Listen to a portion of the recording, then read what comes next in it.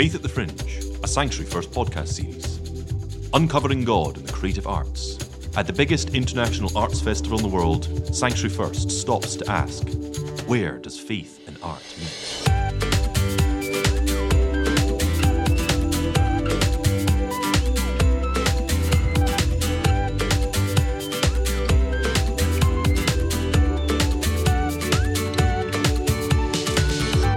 Welcome to Sanctuary First and to this podcast series entitled Faith at the Fringe. I'm Albert Bogle and I'm joined today with my colleague Hannah Sanderson. That's me, hi. And we're going to be looking at music and gospel music at the Fringe. In fact, music in general, in a sense. And I'm delighted that we've got with us the manager of Origin, which is a Christian collective of music and embracing rhythm and blues and all that kind of thing, and gospel music. One aspect of it does that, but yeah, from all sorts of genres of music, you name it, we've played it. So that's Dave Bilduff. Yeah. And we've got also with us Ellen Oliver, who's a singer with the band, and also I think Eleanor works with the arts professionally and is a professional singer in other areas. And if in fact you need a singer for your wedding, this is the girl to see. But anyway, listen, we just think it's great that you've come in to chat with us about Origin, and we'd like to hear a little bit about what's the background. What is this? What is Origin? Yeah, well, it's been running since, I first got involved in about 2002, 2003, and it'd been running for a few years before that, where they were just looking to kind of unite the churches and bring them together for events. And it's kind of evolved over the years, where it really seeks to deepen the fellowship of Christian believers with God, with each other, and bring the churches together, and to reach people outside of the church, whether that's through big scale events, small scale events, tours and whatever. So yeah, but through music. Yeah. So how do people react to your music? In particular, think about gospel. the gospel music, do people want to respond to gospel music? What is it that makes people want to do that? And what's the enduring nature of this gospel music that makes people want to sing it? Well, if you look at kind of some of the origins of gospel music, it's kind of the bedrock, and from that sprung everything else, whether it's rock and roll, everything's sort of built from that. And there's just a heart, there's a beat, there's something that goes on within that music that I think people engage with. Obviously, it's developed massively over the last 150 years, and we tend to stick to around, music from sort of the 1940s up to 70s. We don't really go into the synthesized gospel music of the 80s. I don't know if Ellen's got big enough shoulder pads to do that sort of music, and the hair. We could get big hair for that. And so when people come to some of our events, the titles there, Foot Stomping Gospel Band, so they know what to expect when they come in. So we don't really have many walkouts. I've never really noticed any walkouts. Maybe a couple of people with their fingers in their ears because it's maybe been a bit too loud for them. But people engage. We do these events during the festival, and they're free events, and people just walking off the street for them. And when we first started doing them, I thought, is this really going to work? Are people just going to come in, stay for a song or two and drift off? And what we found very early on is that people that were walking by heard the music inside, came in, and they stayed for the whole night. The music was engaging, the way we weren't preaching at people as per se, where we're letting the music do the talking, little snippets in between the songs that people were talking, and at the end we would say a few things as well. So people love it. We get them dancing, we get them off their feet. So that's the idea. It's really difficult to do that sometimes in Edinburgh, to get people off their feet. In Glasgow, they wouldn't sit down when they got in. In Edinburgh, they'll sit down, cross their legs, and judge you for the next hour. So it's quite interesting, but it's great. Great reaction. It sounds a wee bit like the preacher going to preach in Glasgow. They'll say, "Preach on, preacher," but in Edinburgh, they'll sit back and say, Start taking notes. Taking notes. maybe that's not fair to the No, other that's people. not fair. That's a And gross generalisation. Yeah, I think so. We need to be careful. Yes. I certainly don't want massive comments on the... Yeah, write in now if anything that Albert says offends you. Yes. Yeah, okay. I think that gospel music is a brilliant leveller because often there's that call and response thing. So you don't have to know the hymn book, you don't have to know the words, you can just listen and you can respond. Do you do call and response in your singing, or is it more of a concert that somebody would sit and receive and... We do encourage people to sing along sometimes. There's some songs that people might know, like This Little Light of Mine or Oh Happy Day, that sometimes people sing along. We encourage people to get up and dance and take part in that way. But I think you're right. I think there's such a realness in gospel music. It's like soul music, I suppose, that there's the vulnerability of being honest and raw, maybe crying out for mercy or crying out for God to interact, for God to do something, but then also just an explosion of joy as well. It's just so much emotion which people connect with really well, I think. Yeah. So you're the singer with the foot stomping gospel choir. So the question is, tell us a wee bit about the foot stomping gospel choir, but what is the connection between dancing and the physicality of the performance, and how does that all connect with faith? That's a good question. Yeah, so I suppose it's maybe like what I was saying there, like the subject matter of the songs is so emotive, and sometimes you just can't help but want to express yourself. And I suppose you see it in the Bible. You see King David, I guess, in the Psalms, and the way that he cries out, and then you hear about how he danced before the Lord, and there's just that natural kind of knee-jerk reaction, I suppose, to hearing these things and wanting to then express yourself through singing, through crying out, through moving, through clapping, through that kind of thing. So yeah, you can have a real connection with God in these kind of songs, I suppose. Yeah. So music, in some ways, you were talking about this a minute ago, about music then there's a spirituality in this gospel music. Is the Spirit of God somewhere in all of this music in a creative way that's vibrating? Is there a spiritual vibe that goes on? Like, so I was speaking to someone recently who was talking to me about when they go to somewhere like Iona, they feel a vibe that connects with them. And this particular guy also talked about musically, he feels like there's a musical vibe that kind of intones within him. Okay. Something I've never really thought too much about. But I think when you get music like that that's just so honest within its lyric, it resonates with so much truth as it's being sung. And when you mix that in with beats and rhythms that you can't help move to. Although if you do come along, don't expect a dance routine from the singers. That's not going to happen. No. We're working on it. We need to work on that.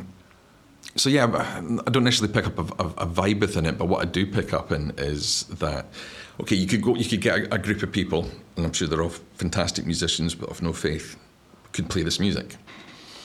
But they don't know who they're singing about. When you get a group of people that are living their lives full on for who they're singing about, believe passionately in who they're singing about, and are doing what they're doing because they're following who they're singing about, then that comes through. And I think people are looking for something authentic. Mm-hmm. Everything's just, there's so much fakeness out there, and whether you agree with it or not, you can't. People resonate with truth, and the truth comes out through the music. So you're always talking about this integration of who we are, the physicality of our body movement, but also of our body, soul, and spirit.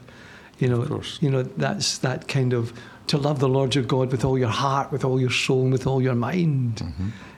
And that's almost the music. Is almost like the catalyst that allows you to begin to express some of that. Well, it does. It's like my young children are learning various instruments and stuff just now, and the one thing I always express to them is, the music, or instrument that you're playing is a catalyst for what's inside of you. You express yourself out through that instrument, and very much in the same way in the stuff that we're doing, we express our belief, we express our love for God, we express some of our angst or even anxieties or worries and concerns. It all comes out through that music. So, yeah. I think early on, just a wee moment ago, you said that you perceive that gospel is the root of so many other musics, rhythm and blues and then on to rock and roll. So I'm wondering, do you think there's a kind of a genetic inheritance then in these other forms of music from the spirituality that comes with gospel? Or do you think that more it's about the person that's singing it and as listeners we connect with the truth as the person that's expressing it? Or is there something deeper in the music itself that takes people back to that spirituality? It might do.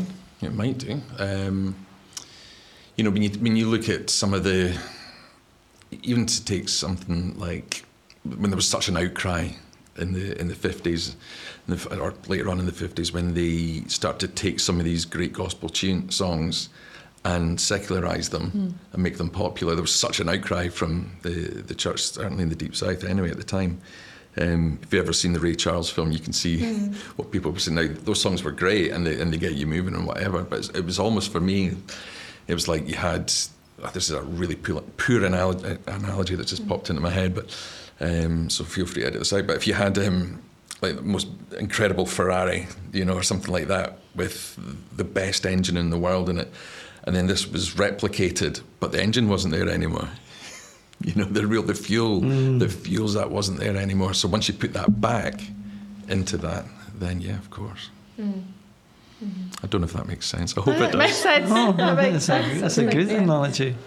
I was just thinking there about how we sing these songs and how they are from a time where there was such struggle and injustice, and how I can almost be a bit sensitive and apologetic that we don't understand the real, when these songs were written, they were going through such a time, and I'll never understand what that was like, but there's a way that we can connect, and in that suffering, I suppose, and although our situations are very different, and I don't want to say that it's the same, but we all go through suffering and we can all connect in the hard things that we experience, and I kind of love that and how we can connect with that generation and that past, and unite with them and put our arms around them, I suppose, and then also allow it to express ourselves and the injustices that we see and what we go through. And then also as a band, thinking about the spiritual aspect, when 2 or 3 are gathered together, there I am with them, that's what God says. So it's as we come together, as we know each other, know what's going on in each of our very different lives in the band, and know each other's stories and how God's working in each person's life, we can join together and express that to God, I suppose, and share that. As a singer, is there any particular song when you sing it gets you every time, and why? It changes every time, I think. There's so many gems in the set. We've rehearsed in these last couple of weeks. It's like, I remember this one. This one. There's so many good ones. I'll pick one, but it might not change when you come and see it. But Going Up Yonder is probably one of my favourites I get to sing, and it's just talking about how we're going to be in heaven, and we're going to meet Jesus, and how kind of, I suppose, like suffering and pain here will end, and that hope that we have keeps us going. So these songs that you're talking about are then talking about a faith that's alive, about a God who is alive today, like Jesus, who's come among us to show us what God is like. But then these songs are reminding us that this is not the end. There is something more. Yeah, there's heavily focus on heaven and the end destination, but it's also, saying that, they're giving us strength in the moment now, and that through what Jesus has done, we can kind of claim victory, and there's a lot of that kind of talk, and giving us joy in this moment and life in this moment through being with God and the Holy Spirit. Because we used to apologise at gigs sometimes because we were saying, sorry, here's another song about death. We've stopped doing that now, but so many of the songs are focused on that because of where they came from. People just in such struggles through oppression and political, all the stuff that we all know about from history. But I think that's universal, whether we might not be under the same restraints and conditions and troubles, but the human heart is the same, and so people will resonate with what's going on for them, with knowing about the struggles of this life, which will be very different for everybody that's in there. But what we hope is that people see that we actually, instead of just going on about the troubles of this world, that we actually have an answer for them, and we live in examples of that. We want to be able to share that, and we're not. We don't hide that. We're upfront about it. Calling yourself the Foot Stomping Gospel Band just gives you that liberty to be able to speak freely in these events. So, yeah. Ellen, you've mentioned the word joy twice, and it's interesting, isn't it? We're talking here about, the roots being perhaps from a place of suffering and a place of wanting to go to glory as an escape from suffering. I think it's so interesting that we've got both sides in what you're saying. We've got the lament, but we've also got the joy. And I'm wondering, as somebody that's involved in lots of different projects, what do you think the place of joy is in faith, and what do you think the place of joy is in art? Is there crossover there? What do you think? The place of joy and faith and joy in art.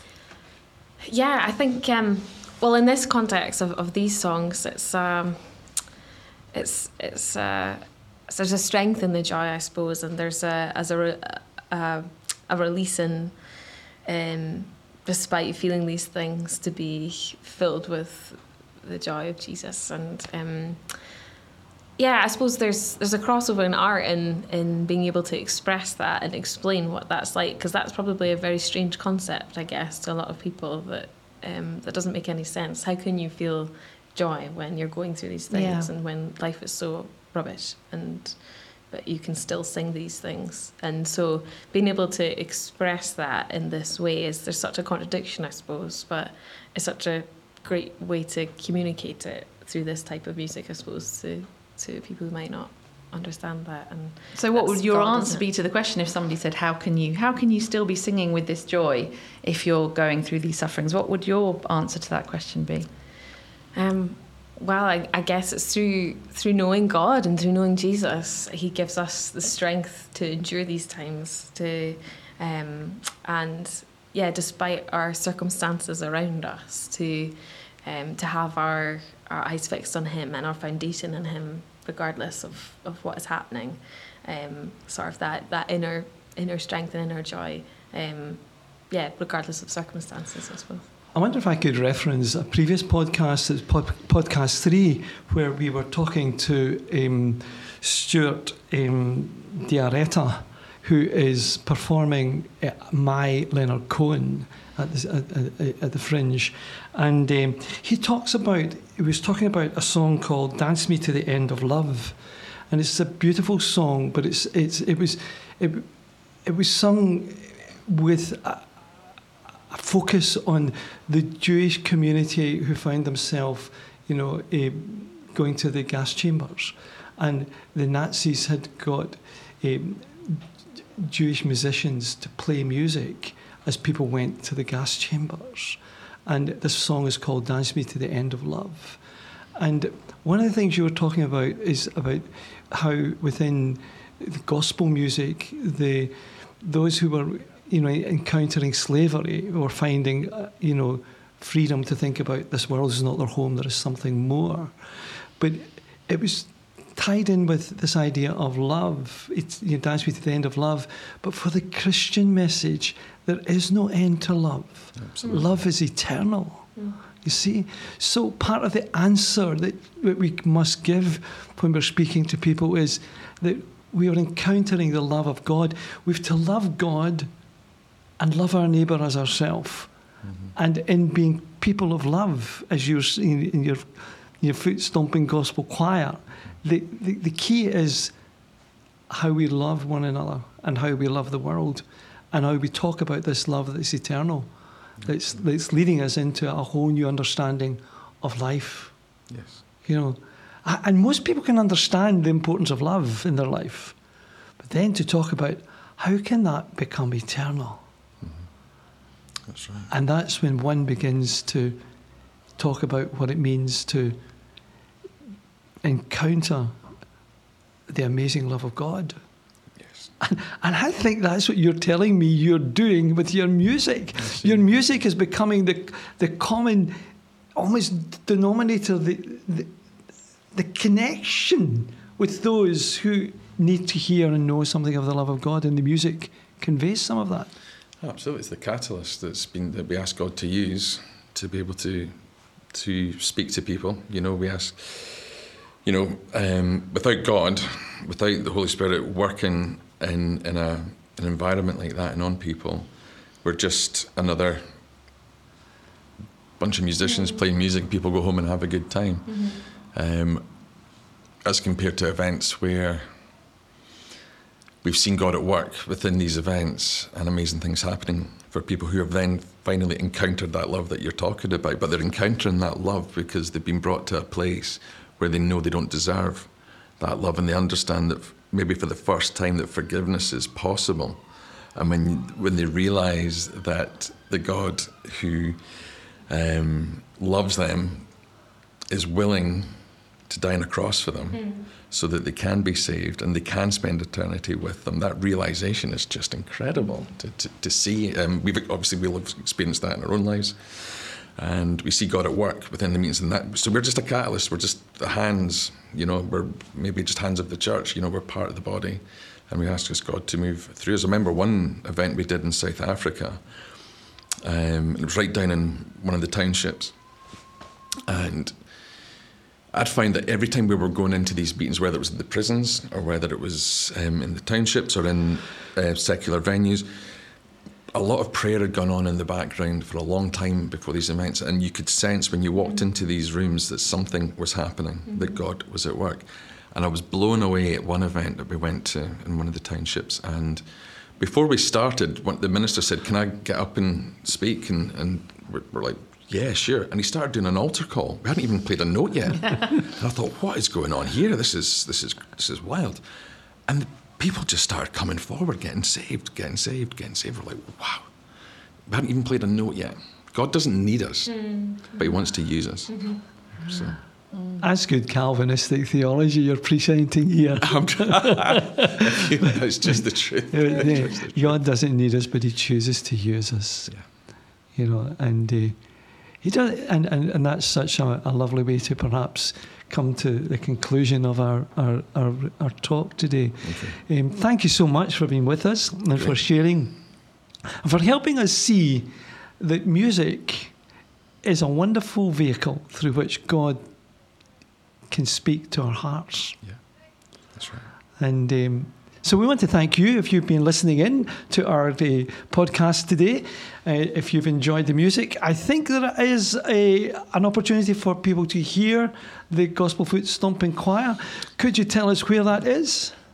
Yeah, the Foot Stomping. If you Google even Foot Stomping Gospel Band, you'll see some of our stuff on YouTube.